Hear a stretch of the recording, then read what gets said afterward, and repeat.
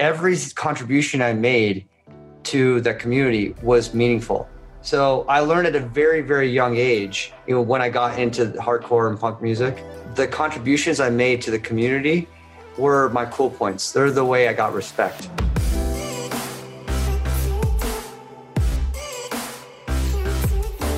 Hey everyone, welcome back to On Purpose, the #1 health and wellness podcast in the world. Thanks to each and every single one of you who turn up every week to listen, to learn, and to grow. Now, I know that my promise to each and every one of you is making sure that I find guests who help us innovate, who help us think differently, who shape culture and redefine the way we live our lives. And today's guest is going to do just that. He's none other than Steve Aoki, the two-time Grammy-nominated producer, DJ, one of today's most successful American cross-genre artists, collectively counting 2.8 listen to this, billion music streams on Spotify. As the founder of the trend-setting record label, events lifestyle company, and apparel line, which he founded in 1996, Steve Aoki has helped launch the careers of global acts like the Chainsmokers, Block Party, the Bloody Beetroots, the Gossip, and the Kills, among many others. Steve, welcome to the show. Thank you for being here. Yeah. And I'm excited to talk about your new album and much more, Neon Future 4, available everywhere. But thank you for taking the time to do this, man. Yeah, absolutely. Absolutely. Yeah, it's a pleasure to sit down with someone who I truly believe has just got this incredible mind where you're able to find juxtapositions and connections and things that most people wouldn't be able to find similarities and synergies, which is what I find so fascinating about you. So I'm really excited that we get to dive into that. Yeah. I feel like, whenever you're fascinated about like a genre, a topic that you like, someone might not know so much about, but the person in the middle is doing things like, wow, it's like magic. Well, it's like the same thing as when you are doing your own thing, and you know everything around your little corner, and it's the same kind of thing, It's like my whole life is music. As my platform, it's kind of like everything that I like live and die for, my passion, what I bleed for. And so you try a couple of things, one of them hits, then you start finding that success in that pattern, and then things start happening. Yeah, absolutely, man. Now I know we were just checking in a bit earlier, and you were saying you're in your Vegas playhouse. It sounds like the best place to be quarantined in the world. Yeah. Tell us about the inspiration behind it and how you've been moving through this time. Yeah. So I bought my house in 2013. I moved out here from LA. I was living in LA for a good amount of time, over maybe 13, 14 years. And it was very difficult for me to leave Los Angeles because that is where my career really broke. That's where I started to DJ. All my connections in music started to grow. It just like I had so many heartstrings being pulled when I was leaving. But I was barely even there. I was there like towards the end of it. I was there maybe 60 days, 50 days of the year because I was touring so much. So, and then I signed a residency in Las Vegas here. And so I was like, well, it just makes sense to move to Vegas. It's a 45-minute plane ride back to LA where my whole team is. Dimmock is still based out of LA. My management is still based out of LA. I still have a lot of my friends there. And I was like looking for a place in Las Vegas. And I realized, not just is it a great place for me to get away from everything, because that's what started happening when I was in LA. I in the beginning, I was like in the thick of it. Like I was at every single party. I was doing every little thing I could just to get my, brand out there and do what I was supposed to do.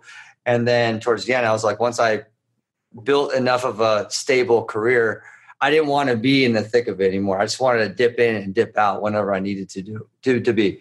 So now Vegas is kind of like when I was living in the Hollywood Hills at the end of it. This is like my Las Vegas Hills, because I still go to LA and work, not so much anymore. But so when I moved out here, the residency was great because I was doing, 40 shows a year here. I still am, but not anymore. But and it's a suburban community here. It's strange. It's like people think of Vegas, they think of the Strip, think of craziness, Sin City. It's like, it's just pop in 24 hours, but really it's a sprawling desert, and there's track homes everywhere. There's just small little community outfits all over the place. And this was a perfect place for me to have my mom, and I was crossing my fingers to see if my mom would move in my neighborhood. Because I never get to see my mom, I'm always traveling, and she lives in Newport Beach, and I can't always get down there. But she said, okay, she dropped living in Newport Beach for 40 years and moved to Vegas. And I one of the best investments I ever made was buying her house. And then I bought her a nice house. She lives like 15 doors away. Actually, I can see her. Oh, that's amazing.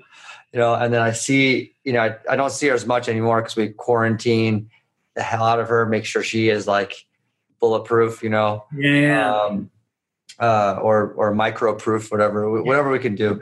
But in any case, so when I got the house here, I didn't realize how big these homes could get. That's the other thing. It's like Los Angeles, there's a limit. If you have like a 4,000 square foot home, that's pretty big in LA.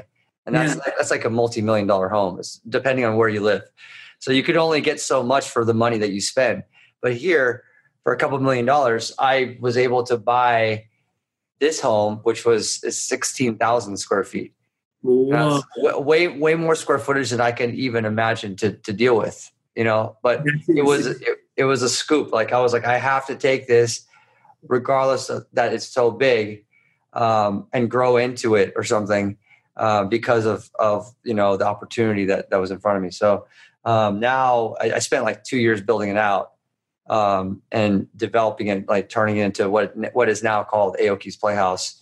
And it really is a playhouse. It's like got a foam pit and a trampoline and a gym room. I put a DJ booth in there. So I do my DJ sets. I have my live stream set up there. I do all my workouts there. I work out pretty much every day. I got a barrel sauna. I got a cold plunge situation inspired by Wim Hof and Laird Hamilton. Yeah. And then I have a really great kitchen. I got this room right here, which doubles as like my design studio, fashion design studio, where I do all my clothes design and all my meetings with my team, which is now just me, Zooming. And I stream out of here. I got my studio downstairs. It's just like now my day is so full, and I just go from one room to the next room to the next room. And it's just become, the best quarantine house. I don't even feel like I'm in quarantine. So just because I have this luxury, right, I'm trying to, at the very least, one, entertain, anyone that's watching my streams or live, and two, just inspire people to do your workouts. Here's the WODs. And later on, I'm going to do something that I haven't really announced yet, but I could talk here about it. It's I have a foundation called the Aoki Foundation, and we focus on the brain. Our whole mission is about the human brain. Learning about the brain, mainly learning about it in every aspect. One, to find cures for degenerative diseases. That's like the main goal, right? Obviously, just to find cures for Alzheimer's, Parkinson's, even to the point of depression, like understand what that's all about, anxiety, all those things, and work with organizations that do that. And then two is, unlock the mysteries and the doors of the brain that we can, if we got into, we could do things that would be science fiction. We could start inching our way towards turning some science fiction concepts into science fact, which is really, that's my passion point, right? Like do things like, live through our technology, at the extreme, live forever through our technology, things like that. So, and work with researchers and orgs that do that. So with the Aoki Foundation, our whole mission at this point, which is about the brain, is mental health. So we're going to be planning out, doing this kind of challenge and almost like a noob instruction to certain things that people can do while they're stuck at home, like breath work, even a cold plunge, because everyone's got a, if you don't have a bathtub, then I don't know. Then cold shower. Yeah. Cold shower. Your trash can too. That works. Or yeah, obviously cold shower, meditation, yoga. I already did the exercise. So nutrition, obviously, and then bring on experts and talk about these things to the fans, to, especially to the younger demo. Cause I feel like as you get older, you pick these things up as our mortality starts increasing. But when you're young, when I was young, I thought I was invisible, invincible, not invincible. Yeah. You know what I mean? So like, it's kind of like feeding the right stuff. Then you're just gonna, you're gonna have, it's just better for you.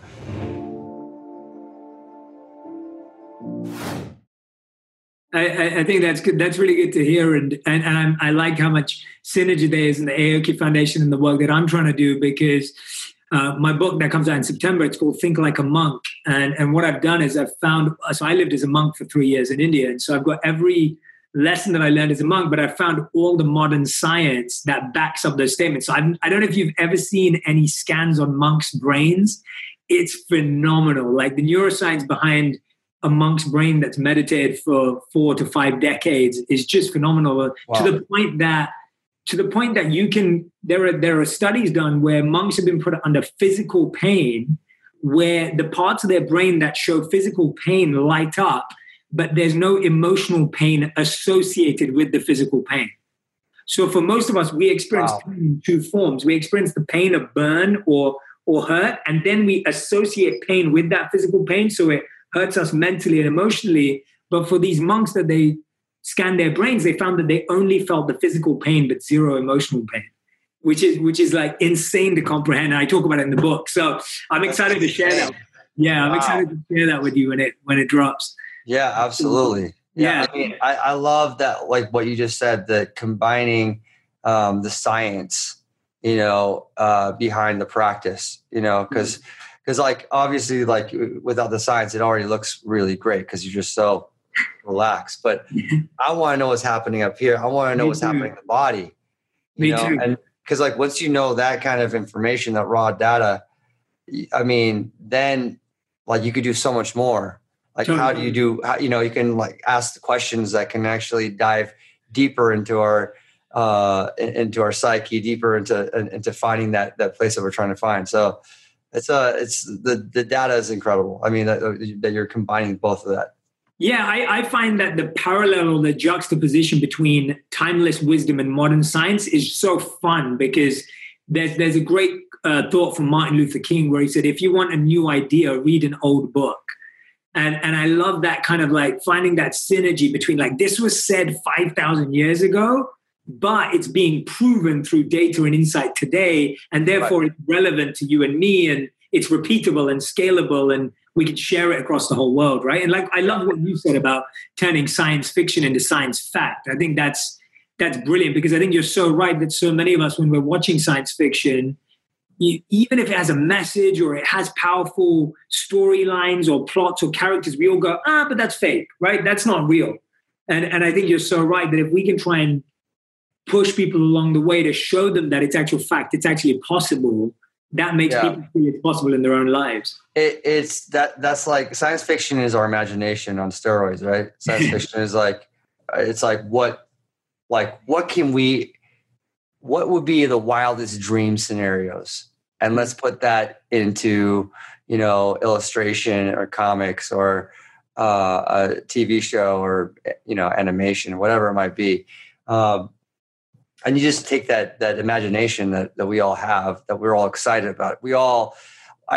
As a species, we're here 2020 alive out of all the other bipedal species because of our imagination, large part, because we dream for more, we imagine things, and some of those things can actually happen by doing the right steps. So it's like, just like certain ideas, like telekinesis, moving things with your mind. Yeah. You say that to someone and they're like, well, that's obviously impossible. You can't just be like, and then like, my keyboard lifts up. Yeah. But you can actually telekinesis exists now, Mm-hmm.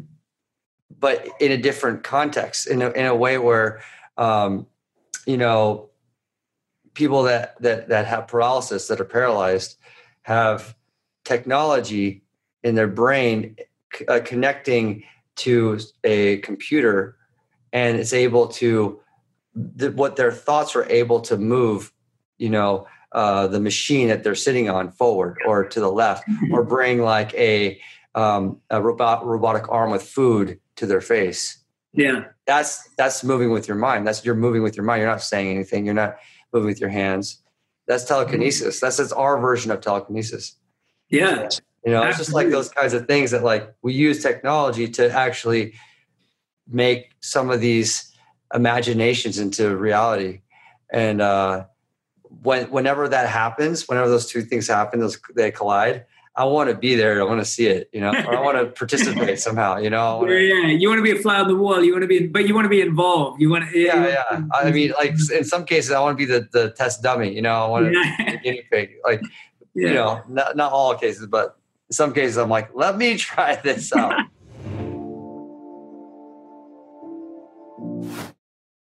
I love that, man. Tell me about the imagination, because imagine going back into that mindset when you were saying, like, you know, LA is where you really broke through, but those early days of your career where it's almost like all you have is your imagination of where things can go to where you are now. And I don't know if you superseded your expectations or met them, but, you know, I think as someone who's like trying to make it, trying to break through, and a lot of people listening and watching, they have that. And today, you know, you're buying your mom a home and she's close by to you, and you have this incredible world that you've created. What was it that was getting you through that time? What was the mindset that you believe served you so well in that journey to where you are now? What was it that you were doing differently that allowed you to break through the noise and the clutter? Because you're so much more than a DJ, you know, and I think that's why what you do is so attractive and so iconic to so many people. Tell me about what that was like on the come up, which people don't see anymore. We just see Steve Aoki, the icon. You don't really see that journey. So when I moved to LA from Santa Barbara, I had a fork in the road at that point because I graduated from college and I was in love with academia. And I really wanted to pursue that as well. So I was a women's studies sociology major. And with those majors, you could either go into like social work or something like that, or you go right back in academia and you do more research. So, and like a lot of my colleagues in the class, they were going right back to academia. They're going for their PhDs, their masters. So it just seemed like, well, I guess that maybe this is the route I'm supposed to take when I was in college. Is, you know, so deep down this track now. And I'm like respected in my small circle that it allowed me to, you know, like, let's go for it. So I did all the application process, and I think I applied to like 15 different schools or something, and I got rejected to literally almost every single one of them. I realized I'm like, I think I'm hot shit, man. You know, but like in front of my 15 other, you know, especially women's studies, it's like it's all women except for me and this other guy. I'm like, you know, like they all love me. Like I'm gonna make it, you know, like through whatever field I'm gonna do outside of this. And it was like, nope, rejection. I did get accepted to 2, but they're almost like pity. Like it was like a pity. It felt like a pity call. And then at the same time, I was on my 36th release on Dimmock. So I was already pumping out music, and I was doing well in college in Santa Barbara. Yeah. I had a distribution deal, so I didn't have to pay for anything. That was the best thing that could possibly happen to me at that time because I didn't have any money. So the only way I can make money is if I can deliver good music to the distributor, and they produce everything. They produce the vinyl, they produce the CDs, they distribute it for you, and they give you a check.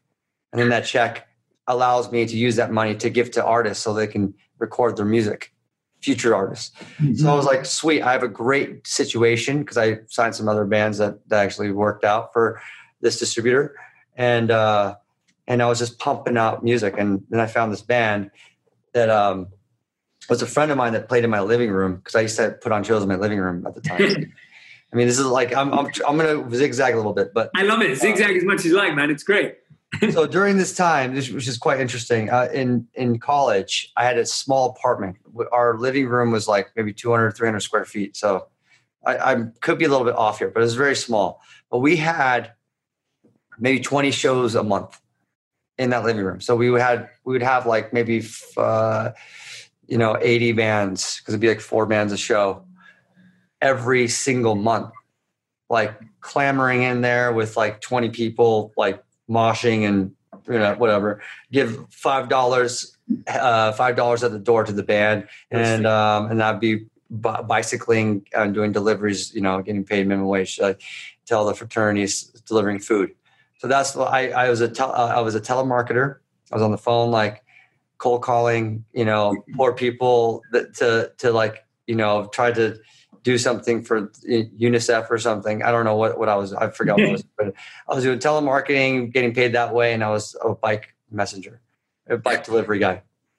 And then I would put on shows.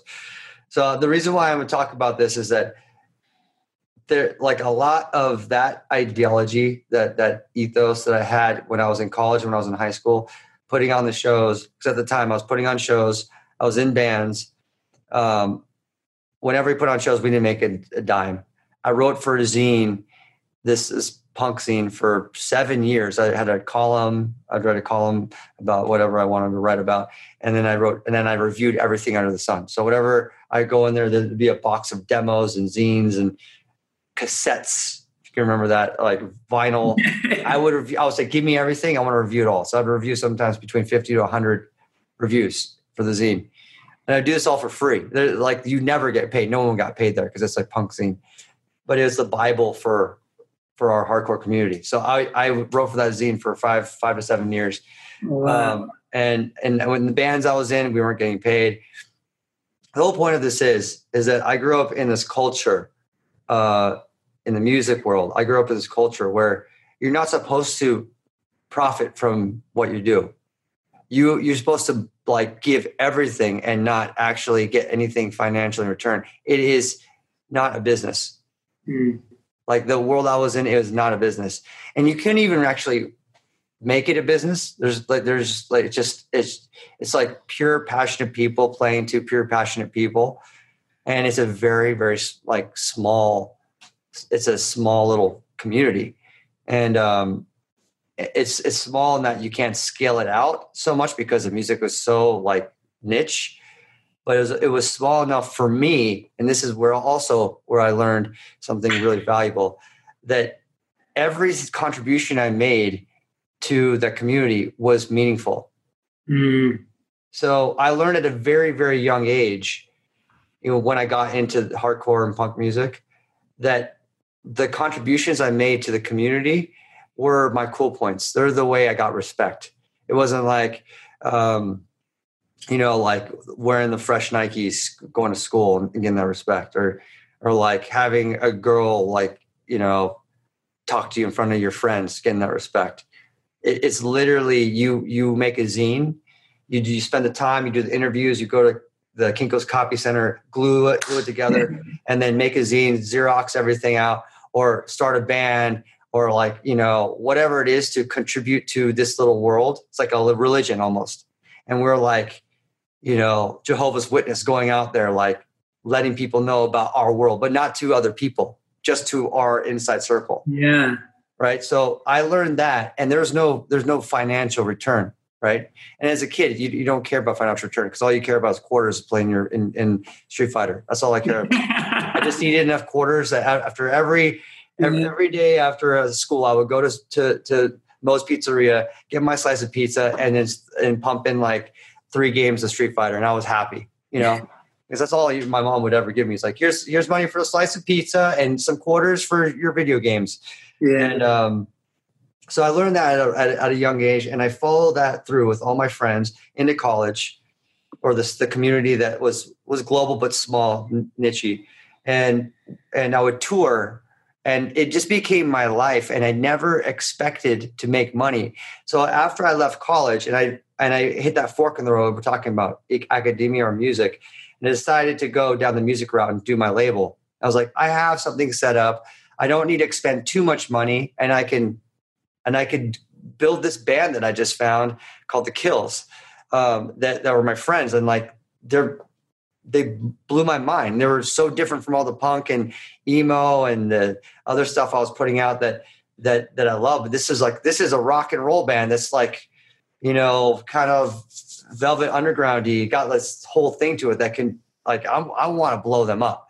So I had this passion, and I just literally like hung up the guitar and the microphone. I'm like, I'm going to focus entirely on Dim Mak, my record label, this band, move to LA and make it happen. So I moved to LA, but I still had the same ideology, right? So really, I had zero business acumen. I had no business history. I was, and this is where the double-edged sword begins.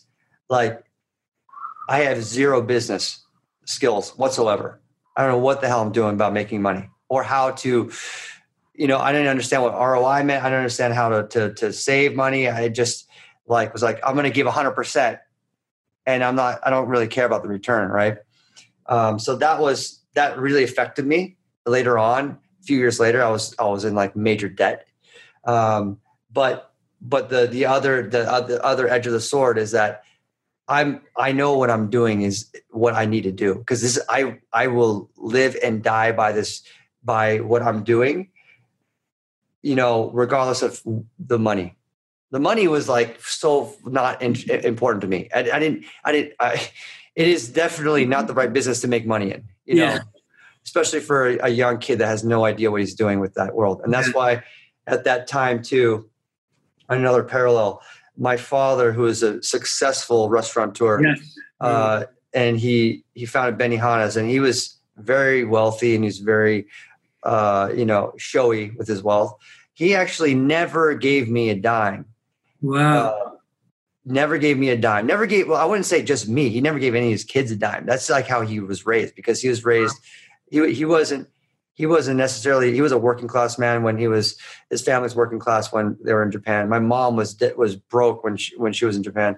So my mom was very thrifty already because she grew up that way. My dad was just like, one, what you're doing is a distraction to what you need to do is get a real job. You know, like work at 9 to 5. Life is supposed to be boring. You're supposed to deal with it because that's life. You can't just have fun all the time and think you're going to get by and you're gonna be broke. And guess what? No one's going to help you, Steve. No one's going to help you. You need to learn your lesson. I'm not going to be throwing you a lifeline. You better figure this out. You better get a job. And I'm an adult now. You can't tell me what I can't do.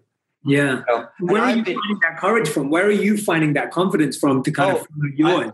I've been reared through my whole, this is exactly why I went back to my high school and college days. I've been reared. I am I'm steel. No one could take me away from this. I don't care if I'm broke. I really don't care.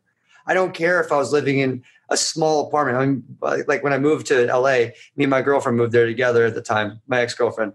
And it was $900 apartment. We spent $450 each. And, my cost of living was so low. It was like top ramen and, just like whatever we could do to get by my phone bill, my car insurance. So like my total cost was like $800, so I was like, okay, I can handle that. My mom did help me out a little bit with that part because I had no money. So, and my dad would not help me because that's just how he is. And I applaud him and I thank him. He's passed away, but I thank him so much for that because I learned myself. And, he was very much that tough love kind of father. And I'm so, so, so grateful for that. That's one thing I'm going to take with me when I have kids too, is they need to learn on their own. Yeah. They need to figure that out on their own. So in any case, when I started Dim Mak and I started, hustling, no matter what the records I put out would sell, I was also expending just the same amount. So the business side was to shit, and I was learning far beyond the hard way because I was losing so much. I was like, my credit cards were maxed out. I was getting on more credit cards and there's no way out. Like at one point, after a few years, and this is after I signed like some huge bands like Block Party. Like after I found Block Party, I'm like, okay, I'm going to make it. It's not like I'm going to be rich, because I didn't really care about being rich. I was like, I'm going to be a self-sustainable label. That's what I wanted to be, a self-sustainable business that can run and have employees, because I didn't have any employees. Yeah. I just had a bunch of interns. I got my first employee in 2003 when we found Block Party, and I was like, I need to pay her, and I got to pay, I got to deal with this. And like my poor girlfriend is like 13 interns in the house, in the apartment when she comes home from work. So, anyways, fast forward, I'm signing some really big acts, and still I am not, I am like now at this point, 10 cards, maxed out, $100,000 in debt. And then I started throwing these Dim Mak parties, because what I did was like, oh, I'm going to replicate. And this is like this is like what the saving grace situation. So I'm going to replicate the same thing I did in my living rooms and in high school at these house parties, but I'm going to do that in LA at these bars. And I'm not going to be in a band, because that LA culture, nightlife culture, if you want to do it all the time, it's like these little bars, right? Mm-hmm. So I learned how to DJ. My friend got me my first gig, just playing some vinyl records, and then I started DJing at these small little bars, and we would make them these Dim Mak parties, and then we would bring Block Party in, we would bring the Kills in, we would bring in other bands too that I was friends with, the Yeah Yeah Yeahs, to Mars Volta, to at the drive-in played in my apartment. So like Mars Volta was their new band. They would come in, to the Shins, to the Killers. I mean, before they blew up, and then we would have them DJ for literally $100. And I was the opening DJ, because I was a nobody, right? So I was getting a bar tab at first, just while people were trickling in. No way. And at the beginning, I would set up, because I didn't have a setup. I didn't have turntables, and I was DJing vinyl. I had vinyl records, because that's what I did when I collected records as a punk and hardcore kid. What you do, part of the culture, is you collect records. So I had a bunch of records, and I was playing those records, and I was like, I got to buy hip hop records. I got to buy indie records. I got to buy electronic records. And so I started buying records, and I was playing them, learning how to beat match before the doors open. And as people would trickle in, they would hear me train wreck and just be like the worst DJ on the planet. But I was promoting the party, so they couldn't kick me out, right? And I'm only doing it for bar tabs, so they just have to deal with me for the first 30 minutes or first hour. And I did that over and over and over and over again. And I finally got better at DJing. I went from playing, like opening to like one slot up, getting, $50 to $75, including my bar tab, very important at the time. and then we started building a network of bands coming through. Every time a band would come through, MIA to whoever, we would have their party. And then I was already doing my label. So I was already connected to so many other artists and managers and other record labels, that we started growing a little culture in LA, this Dim Mak culture, this culture where we were helping foster and be a developing platform for up and coming artists. And then soon it went to hip hop. Soon it went to Kid Cudi. And Kid Cudi was coming through. Kanye West was coming through. Lady Gaga did her first shows in LA. To Skrillex, to LMFAO. will.i.am was always there. Just like so, like when Black Eyed Peas was making those hits 10 years ago, they were at our party every single time we threw a party. And soon I was making from 50 to 200 to 500, and then I was DJing like 4 times a week. So you got to think, I eventually did pay off all my debt, but it was from like some offshoot that I did not think was going to happen. And that was DJing and becoming, I wouldn't say the DJ Steve Aoki saved the day. It was really the Steve Aoki that's trying to help build this small culture outward, but realize that, this culture has no boundaries. Yeah. And what were the values of that culture that you were trying to build? Like, what was in your mindset? What was like the underpinning foundations of that culture that was so powerful to you? Like, what were those values? I guess the underpinning ideology of the culture is that, for me, as someone that's involved, that wants to be involved, it's the same feeling of signing a brand new act that you want to share to the world. Mm. So it's like, when you really break that down, when you boil that down, Yeah. it's the excitement, just like when you're a kid and you share something to a friend. Yeah. It's like, yo, Eddie, I just found this toy. And Or it a makes me so movie. happy. You gotta fuck with this toy. And then Eddie picks it, like, oh my God. I'm like, I can't stop playing with the toy. It's that ability to share, that excitement to share with people. That's where I feel like my strong suit is. Yeah. Like behind like all this stuff, it's all I care about is sharing things I love. Yeah. Okay. And then now I'm finding ways to monetize that. But if you put money in front of that, then like that ability to share doesn't have that same feeling, right? You have to share first, right? You have to share first. And if they love it, then like it's just part of how it works. They should pay for it, or they should taste it and pay for it. Like, you like a piece of the pie, here's a sample, but you could buy the whole pie if you like the pie. But this pie is the motherfucking best pie you'll ever eat in your goddamn life, kind of pie.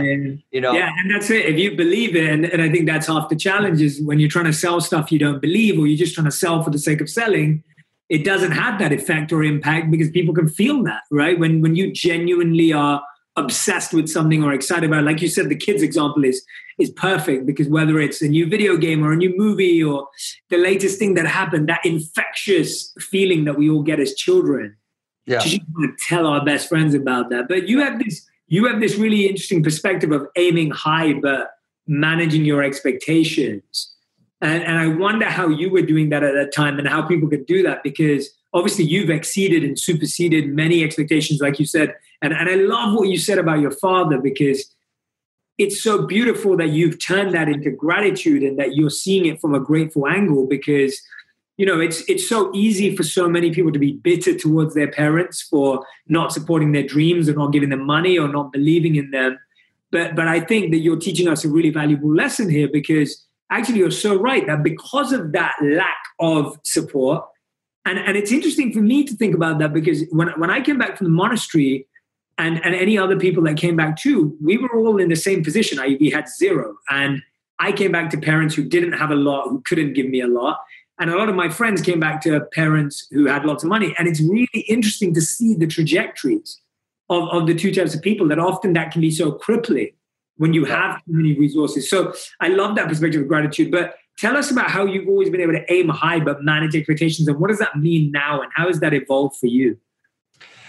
Yeah, I'm actually trying to think about the first, striking time of aiming high, and managing your expectations. I mean, I think let me tell you a story first before it's like second nature to me. So for me to like understand like why or how I do it is I need to tell the story first. So I remember, I guess when you sign certain, before I was DJing, when I signed certain acts that blew up, I wasn't necessarily aiming high. I was just working with other underground talent, right?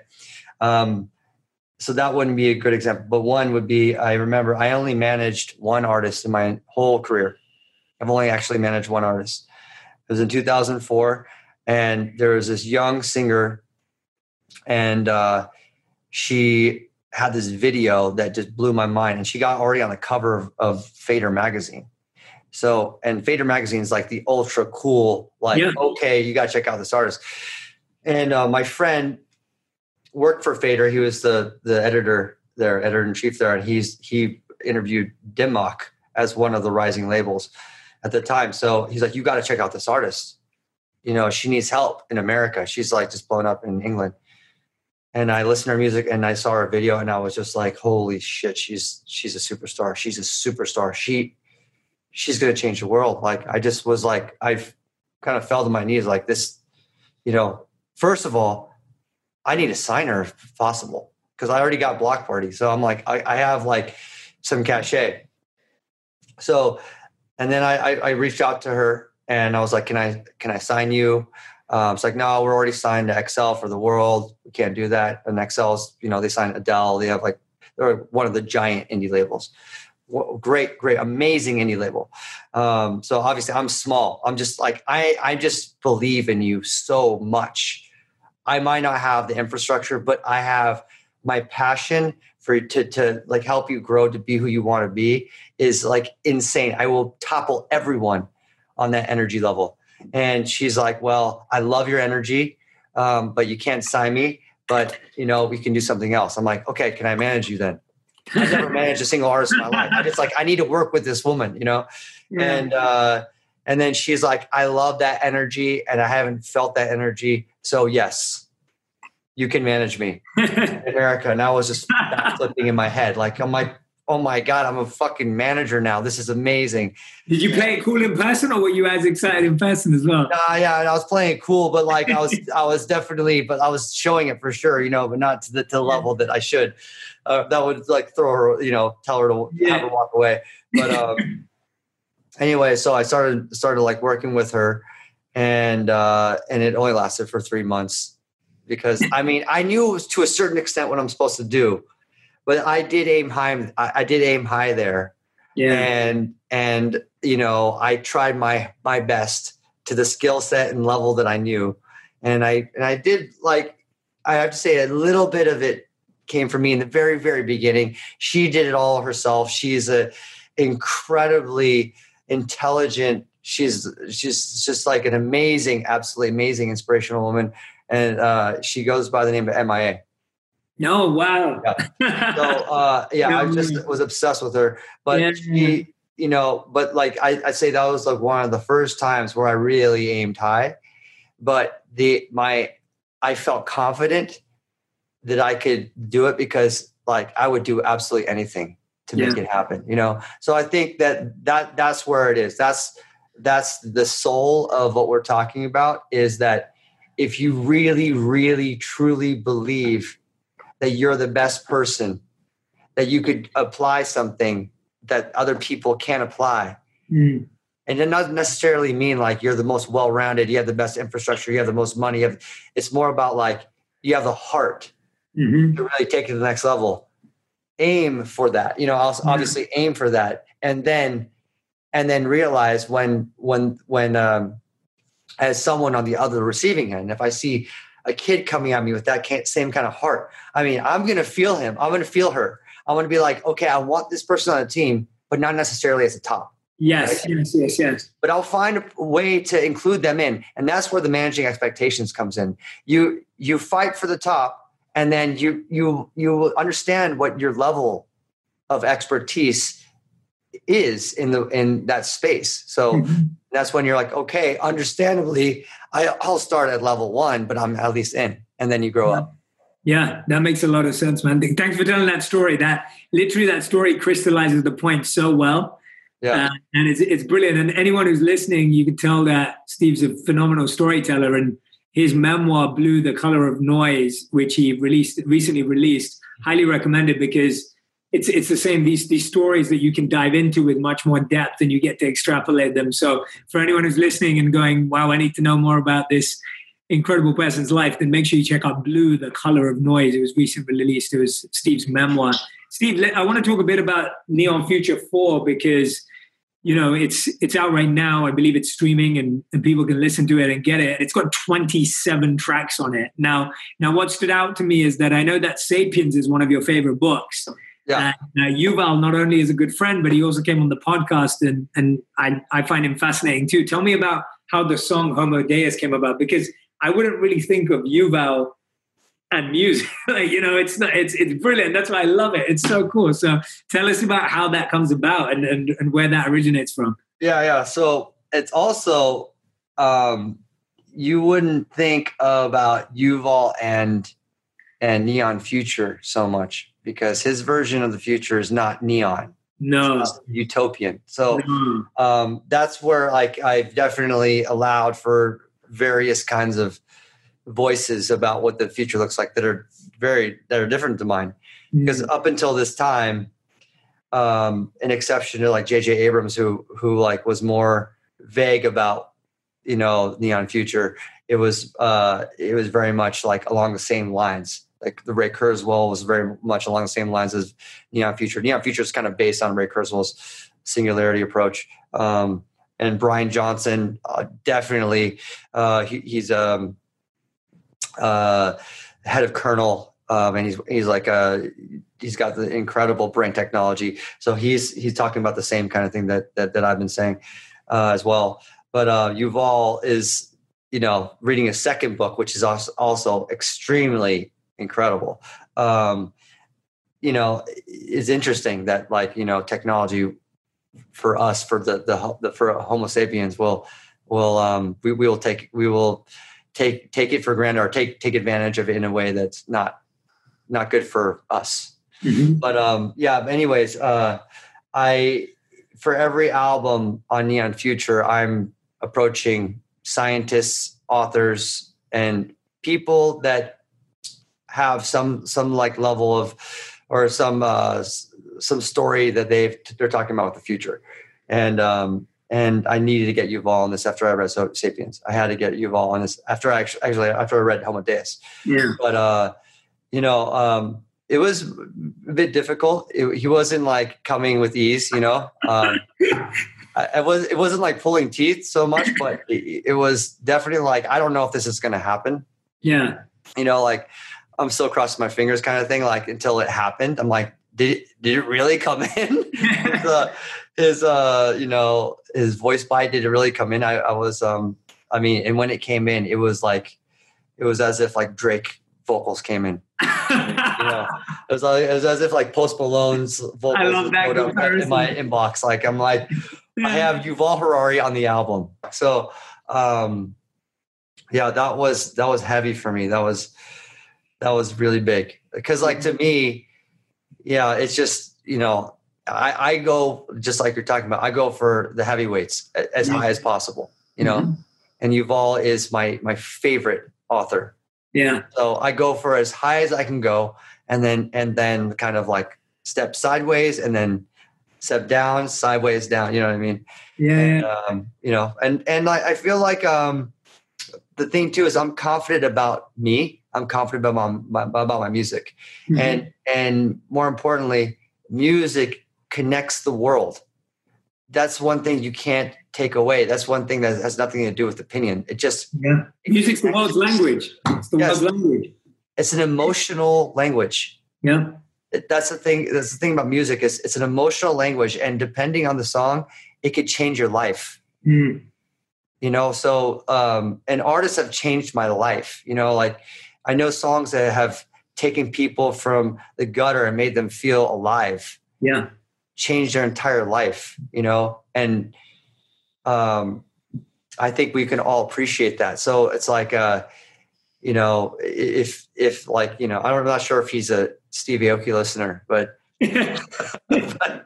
I think he agrees on the music portion of it, Oh, for sure. The fact that he came through means that he believes in you and your work, and that he believes that, music has the ability to transform the world. And it's so thrown around, but you're so right about it being an emotional language. And tell us about that. Like because it's so interesting, especially we're talking about it right now. I think sound, and this, I talk a lot about this during our time as living as monks, like sound and sound design was so important to how we lived our lives. So we always woke up in the morning to nature sounds, whether it was a stream or whether it was the birds or whether it was, it was always something natural. And then our meditations were full of gongs and cymbals, and they were tuned perfectly to a resonance that was helped to get you into a deeper state of meditation, right? Each of the mantras that were chanted at a specific vibration to have a physical, emotional, and mental and deeper effect. And so I'm totally sold on sound design, especially when I lived in New York City, and all I heard was drilling and digging and all of that. And you're like, wow, this sound design or this sound distraction is really messing up my brain. Whereas sound design, so And right now, I think because people are stuck in their homes, sound is so important. What is the sounds of Neon Future? What is your goal? And what kind of feeling or what emotion are you trying to bring about in people through the music, through each of the tracks? I want a dynamic experience with the album. You know, I want to bring all the different colors to the table, different personalities.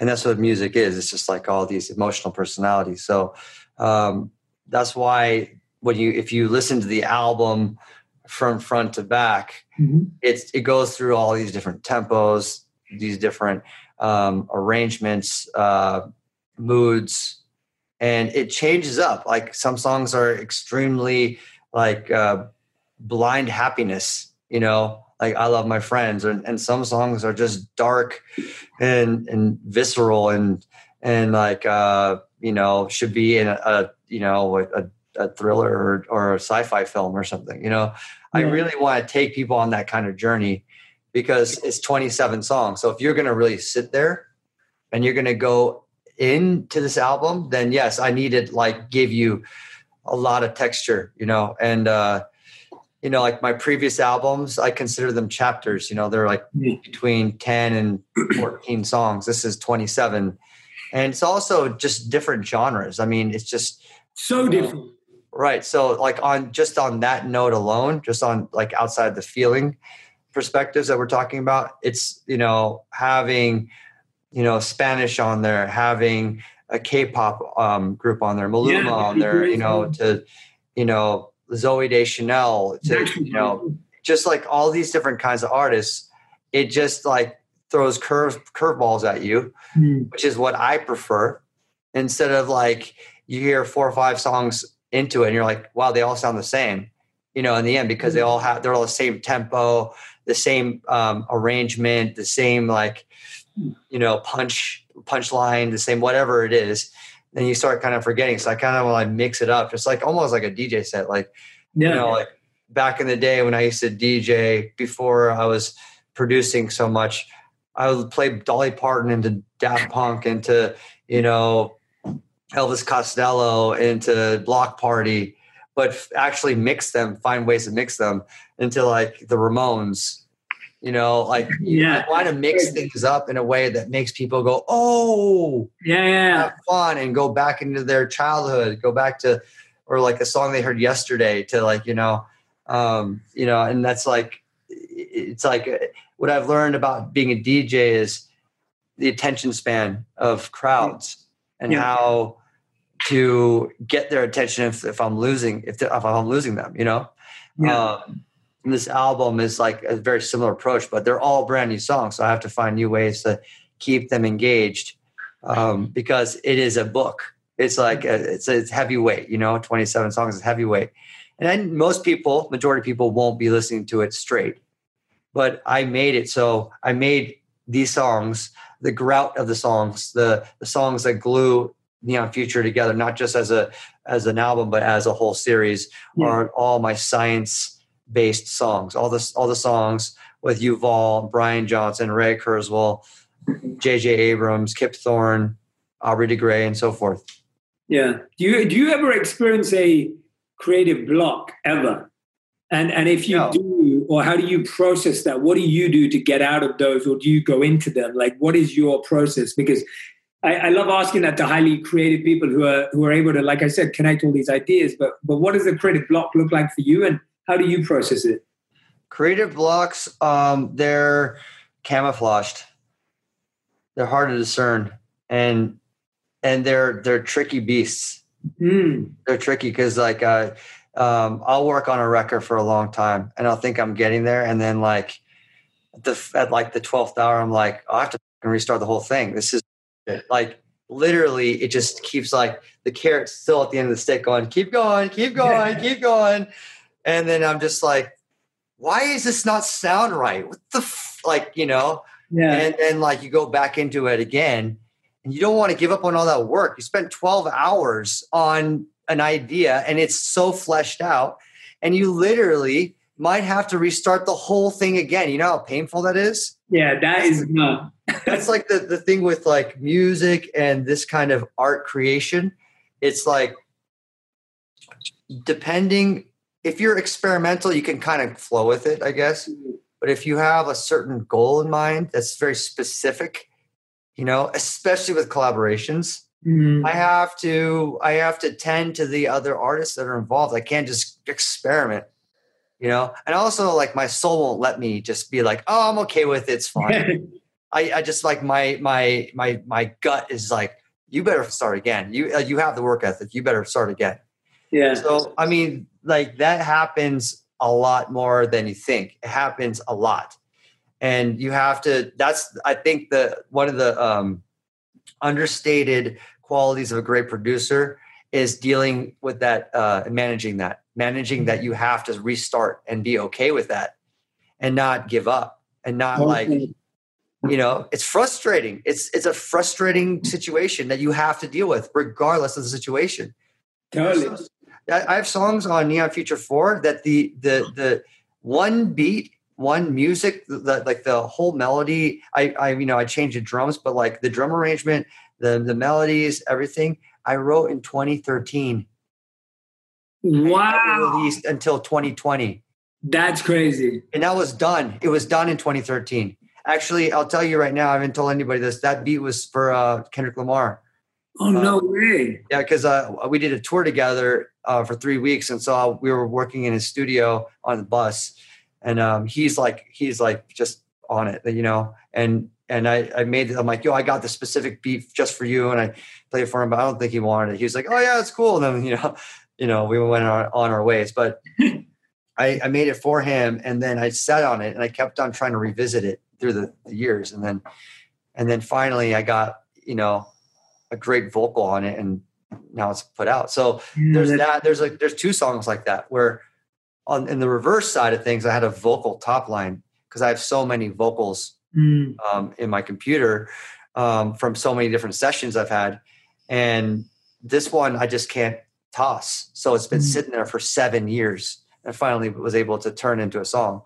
That's amazing. Yeah, what I find fascinating about that is your ability to build something for someone, it not going as predicted, and then you're able to still let that live for 7 years and then have its own moment that it obviously deserves. Like, what's going through your mind at that time? Like, how are you focusing on failure or rejection and then going, oh, actually, this still has a place and it can evolve into something useful and great and beautiful?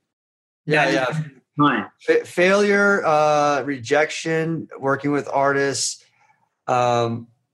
that takes time. That's just like, I mean, how do you deal with that? You just deal with it the best you can. I mean, like, the first times it hits you hard, just like anything. And then, like, you just get kind of, you get okay to it later on. Obviously, that's just with anything. But like, there's times when I have had songs with huge artists that literally were about to come out and boom, nope, it's not coming out. So I've had to get to that point where, you know, like, I am dying for this record to come out. And I'm like, please, just like, when the clock hits 12, it's out. I'm like, okay, no one stopped it, because anything can happen. Like, especially with big artists that you work with, management, maybe the artists themselves, they're like temperamental. They're like, no, I don't like it. I don't want to do this, you know? Yeah. I mean, even he's like changed music after he's dropped the records, you know?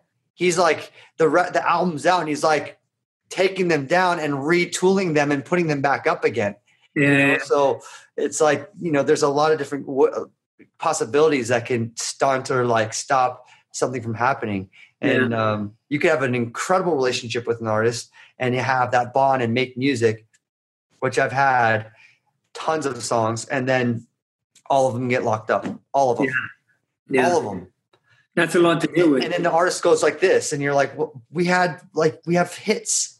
We have hits, you know? And it's like, that hurts no matter if I've been doing this for, you know, now, or if I just started producing. It's like, it just hurts really bad, you know, because these are testaments of your life that you can get out to the world, that like leave, like, why I do this is I want people to like vibe on it. I want people to feel it like the way I feel it. And like, especially the combination between me and this particular artist, like, that's going to blow people's minds away. And it just, nope, sorry, it ain't going to happen.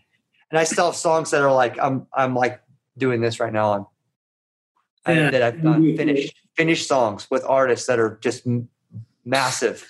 I can't talk about, and I'm just like, please have it come out because it's just been radio silence, you know? Yeah, no. I get that. And that's, I feel you on that. Just hearing, I can hear how much is in your voice and the way you're sharing it like that. Yeah, and I love the honesty and the genuineness of you just saying it still hurts. Like it's not because it's your heart, like your heart's in it. So it hurts. It's not like you're putting out stuff that you don't care about. It's there's meaning attached to each of it. And there's a part of your life in each of those songs. And when it doesn't come out, that feels like a part of your life that's been missed or lost and left. So to somewhat answer the question, because I just complained a lot, but like it was great. It was a great answer, but go on. But I say the only way you could deal with that is by doing more. Yeah. You know, the only way you could deal with it is just by just being, you know, it's like you just got to be active. You just got to keep going. You can't just sulk. That's life though. That's just a lesson of life. Is like, don't sulk.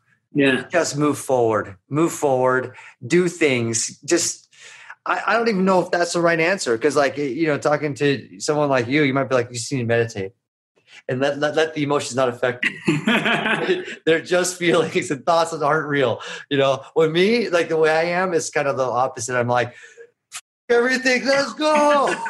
I'm just like running and then my therapist is like, you can't just run and like go through life like that. You need to sit and like face it, confront it, and know that it doesn't affect you. And I'm just like, I just want to do another song right now. I'm gonna do another song. I'm gonna call this artist. I'm gonna be like, you know, it's like if someone, you know, if you go through a breakup, you're like, oh, I gotta call the girls that liked me once, you know, or whatever. Like, you know, get that. I need to get like my ego back up again or something. I love that, man. No, it's great. And I think it's a bit of both, you know, there's sometimes you got to sit with an emotion and you got to deal with it. There's sometimes you got to push through. Like it's different, right? There's never one size fits all for every challenge. There's different that's true. And failures. So I think you're spot on. I agree with you. It's, you know, it's what works for you and what helps you shift. There are times when sitting with something that's been, I think when something's recurring, when there's an emotion that's recurring and there's a feeling that keeps coming back, that's like a repeated lesson that we're not learning. And so that's something you want to sit with. But when it's just random things going on, you just got to dive through sometimes. When we talked about your foundation earlier, I was fascinated by what piece of research or insight that you've learned about the mind or the brain that has changed the way you live in a particular part of your life. Like, is there one insight or one study or research that when you heard that you're like, oh, that's going to change how I live? Because, you know, you've lived a crazy, you've traveled a lot. Like you said, you've done like 300 shows in a year or, you know, crazy amounts of shows in a year. You're always on the move. What has been that one piece of research that has changed a lifestyle habit or changed the practice in your life that you are really happy that you found out and discovered about the brain? I think one of the first things I learned that was profound to me was just the brain plasticity. You know, just that general understanding that you're not necessarily fixed to what you think you're fixed to. You know, you can change things around and be agile and change bad habits and create good habits. That basic understanding I think has been really important to my life. You know, and it allows me to like always think about things like, why am I always doing the same thing? Why do I always do that? I'm going to change it. I'm not going to do that.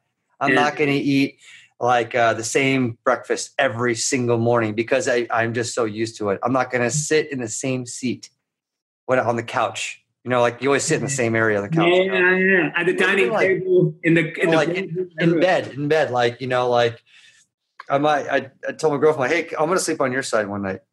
What did she say? She's like, no. No, but I'm just like, it's just like you always do the same things. So it's like, I think it's good to like kind of be like, no, we're going to do something completely different just to fuck with our brain. And like the idea, I like the idea or the visual of you have like your brain's got these neurotransmitters like just flying across everywhere. And when you do something over and over again, it just becomes this freeway. Yes. Of this like canal dug in from the wind of, just all of a sudden it's just like firing. And in order to change that, it requires one little canal to be built up on the other side. Totally. You got to create that freeway. And then soon this like becomes a drought. Yeah. It fills in, the sand fills in, and it's no longer a freeway anymore. I love that, that like visual of like red, yellow, blue lines, like doof, doof, doof, doof, doof, doof. And you're like, a bad habit. That's a bad habit. And it's stuck in there real good. Totally. We gotta like start creating this little one, but it's gonna take time to start shoveling through that area, and it's gonna take a lot of manpower to get through that, 100%. Yeah, I always describe it as like when you first have a thought and it's a baby thought, it starts off as like a wooden bridge. And then that wooden bridge turns into a stone bridge. And that stone bridge, as you cross it more and more, it turns into a steel bridge. And now you've got this steel bridge of conditioning and the pattern that you can't break anymore until, like you said, you've got to start building that little narrow, that walkway, that little, it's going to start building. You're going to start taking that one and building that one. And so we've got these steel bridges like implanted into our mind that are doing the default version of our unconscious life. And you're so right that sometimes we try and bulldoze it. Like we try and get like a destruction company to come and wreck it. It's kind of like Inception, that scene where they've got that train that flies through the city. And it's like, it doesn't work like that. It just starts with a little, like you're saying, a perfect way, of just like a little walkway just to keep strengthening that. No, I love that, man. That's a great one for everyone to think about, because we want this big change to happen, but that big change starts with just finding that small connection in our mind. So I love that, man. And tell us about, so we were speaking about earlier that, we have a mutual friend, and obviously one of your partners, Tom Bilyeu, who's awesome behind the interviews of Impact Theory and Quest Bars as a co-founder originally, but also both of you built Neon Future together. Tell me about how music and comics came together and why you saw that as such a fascinating form of storytelling. Well, Neon Future definitely is a story that needed to be told. It started as a music narrative in the beginning, because that's just how I'm creative. So, I'm obsessed with this idea of, our humanity converging with technology in a way where we just do all these amazing ideas that we're talking about, science fiction and science fact. And I was talking about this with Tom on Impact, or not Impact Theory, right? Impact Theory.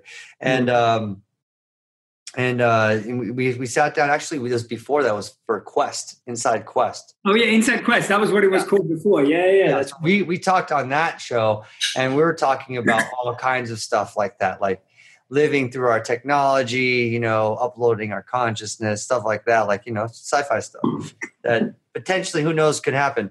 And then I told him that I'm getting cryonically frozen. So, that's my insurance policy, that if we don't reach it to that place in my timeline, and I die, then I'll just come back.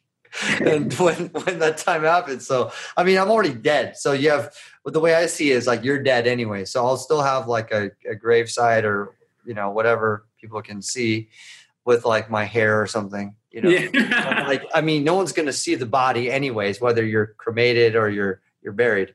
So I'm already dead but I'm frozen. So that's how I see it. That's amazing, man. I love that. That's anyways, he was like shocked by that, but in a good way. And then we just sat down and we're like, yo, we got to build out this Neon Future idea. We got to do something together.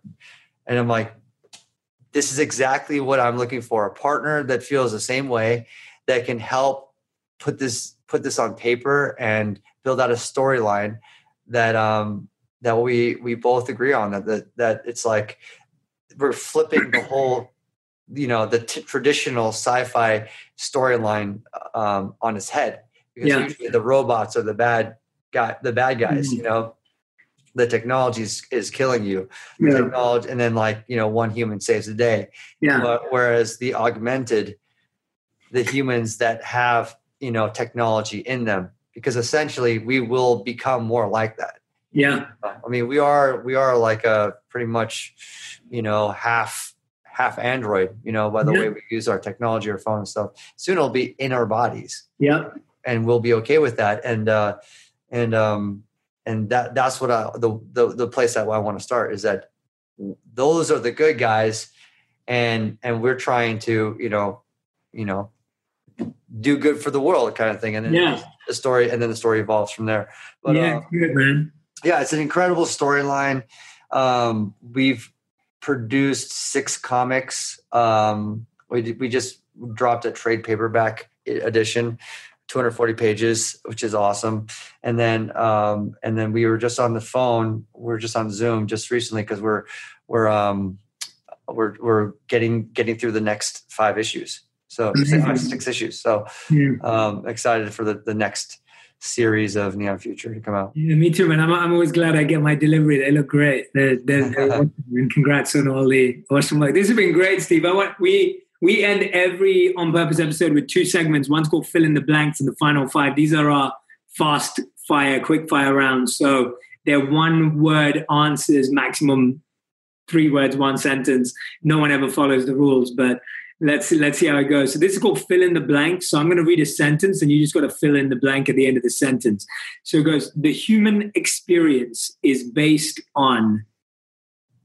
This is a lot harder than it looks, by the way. It's much harder than it looks. When I get phenomenal answers, it's like, okay, the human experience is based on. The human experience is based on just 1 word? Or like finishing off the sentence. You can fill in the blank. I might just play dumb here. I'm just going to, the human experience is based on. Take as much time as you like. The human experience. This is it's like writing a caption. Literally. You know how hard it is to write a stupid caption? Man? I'm like, delete. No. That's exactly what it is. The human experience is based on our connection with each other through our shared experiences. Yeah, beautiful. That makes sense. All right, second one. My music will never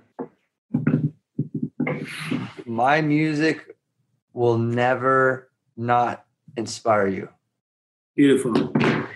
Building a community starts with good grit and Scotch tape. I love it. Connection to me means absolutely everything that I do. I wish everyone knew. Oh. I love how seriously you're taking this. I really appreciate it. I want you to know that. You by far have given us no soft answers. It's great. I respect it, and I want to point it out. I'm not a fast one-liner guy. It's good. It's good. What's the statement again? I wish everyone knew. I wish everyone knew that this hair is not real. It's a wig. You're joking. Now you're playing with it. I'm kidding. Now you're playing with us. Okay, good. These are your final 5. So these ones are questions. 1 word to 1 sentence answers. What have you been chasing in your life that you no longer pursue? So what had you previously chased in your life that you no longer pursue? The need to be. Actually, I love playing shows. I always pursue that. I was going to say the need to be around lots of people. Yeah. I thrive off my live shows. Yeah. I love it. You can tell, man, when you watch the footage. Yeah, it's a good thing. Okay, I'm going to say this. This is more personal, not emotional, but what have I been chasing in my life that I no longer pursue? The need to crazy sports activities. Right. I just because as a kid, I would always try to do, I still do the backflips, but in the snow, snowboarding or stuff. I'm I don't need to jump the highest or farthest off a cliff. I can do 10, 12 meters. I'm happy. I don't need to go 15 or 18 meters, That's cool, man. I still go pretty high though. I still do 12, 15 meters though. But it doesn't have to be the highest. I get it. It doesn't have to be the highest. Yeah. Because I'm going, I got to protect my brain and protect my spine. Absolutely, man. Good answer. Okay, next one. If you could only leave one song of yours behind to be remembered by, which would it be? One song to be remembered by, "Pursuit of Happiness." Okay. My remix. It's not even my song. It's a remix I made, but it's such a classic song. Yeah, nice. I like it. Okay, third question. What is this? I really like this question. What is one thing you believe 100% when it comes to making music that other people may disagree on?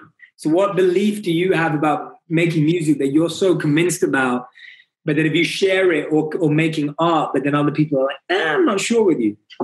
Could be one of two things. One is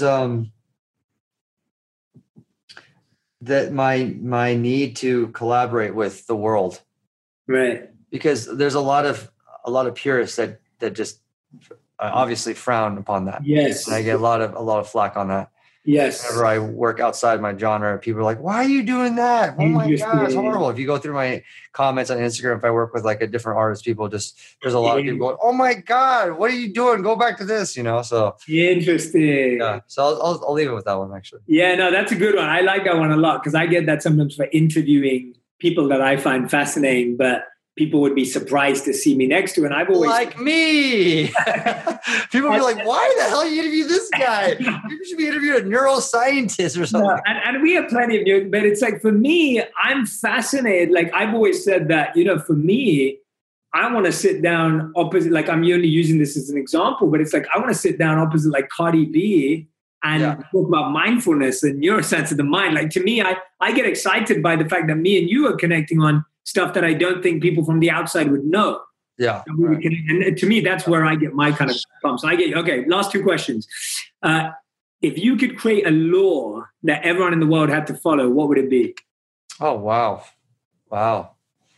I mean, I'll try to answer this quickly, but this is definitely a good one to like sit and ponder on, because if there's a law that like everyone must do, there's like a lot of things that everyone must do. You know what I mean? Like, and I'll probably be like, I should have said the other one, but let me come up with something quick. It's the kind of thing about, the first thing I think about is like, what do I want in the world? Yeah. Like, you don't want, you want world peace. Those are like the most general topics. Like, saving the world, saving ourselves, saving animals. So many things, like, the gruesome torture of animals. I hate that. Oh my God.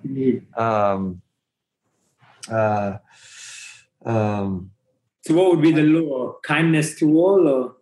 Yeah. I'll say that, kindness to all. Yeah. Kind to everyone.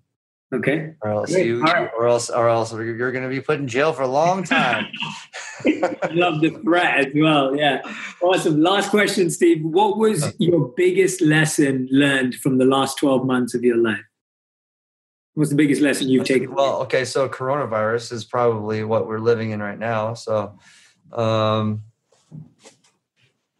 say the lesson I've learned during this time is, something that we can all, that we should all, that we're probably all feeling right now. Mm-hmm. And that's just being connected to our families. Yeah. Especially people that are really busy in their lives. Now they can't do that. So I know, I just see it. I just hear from my friends. I see it from my friends, how they're like Zooming with their family members that they don't talk to at all. Yeah, it's true.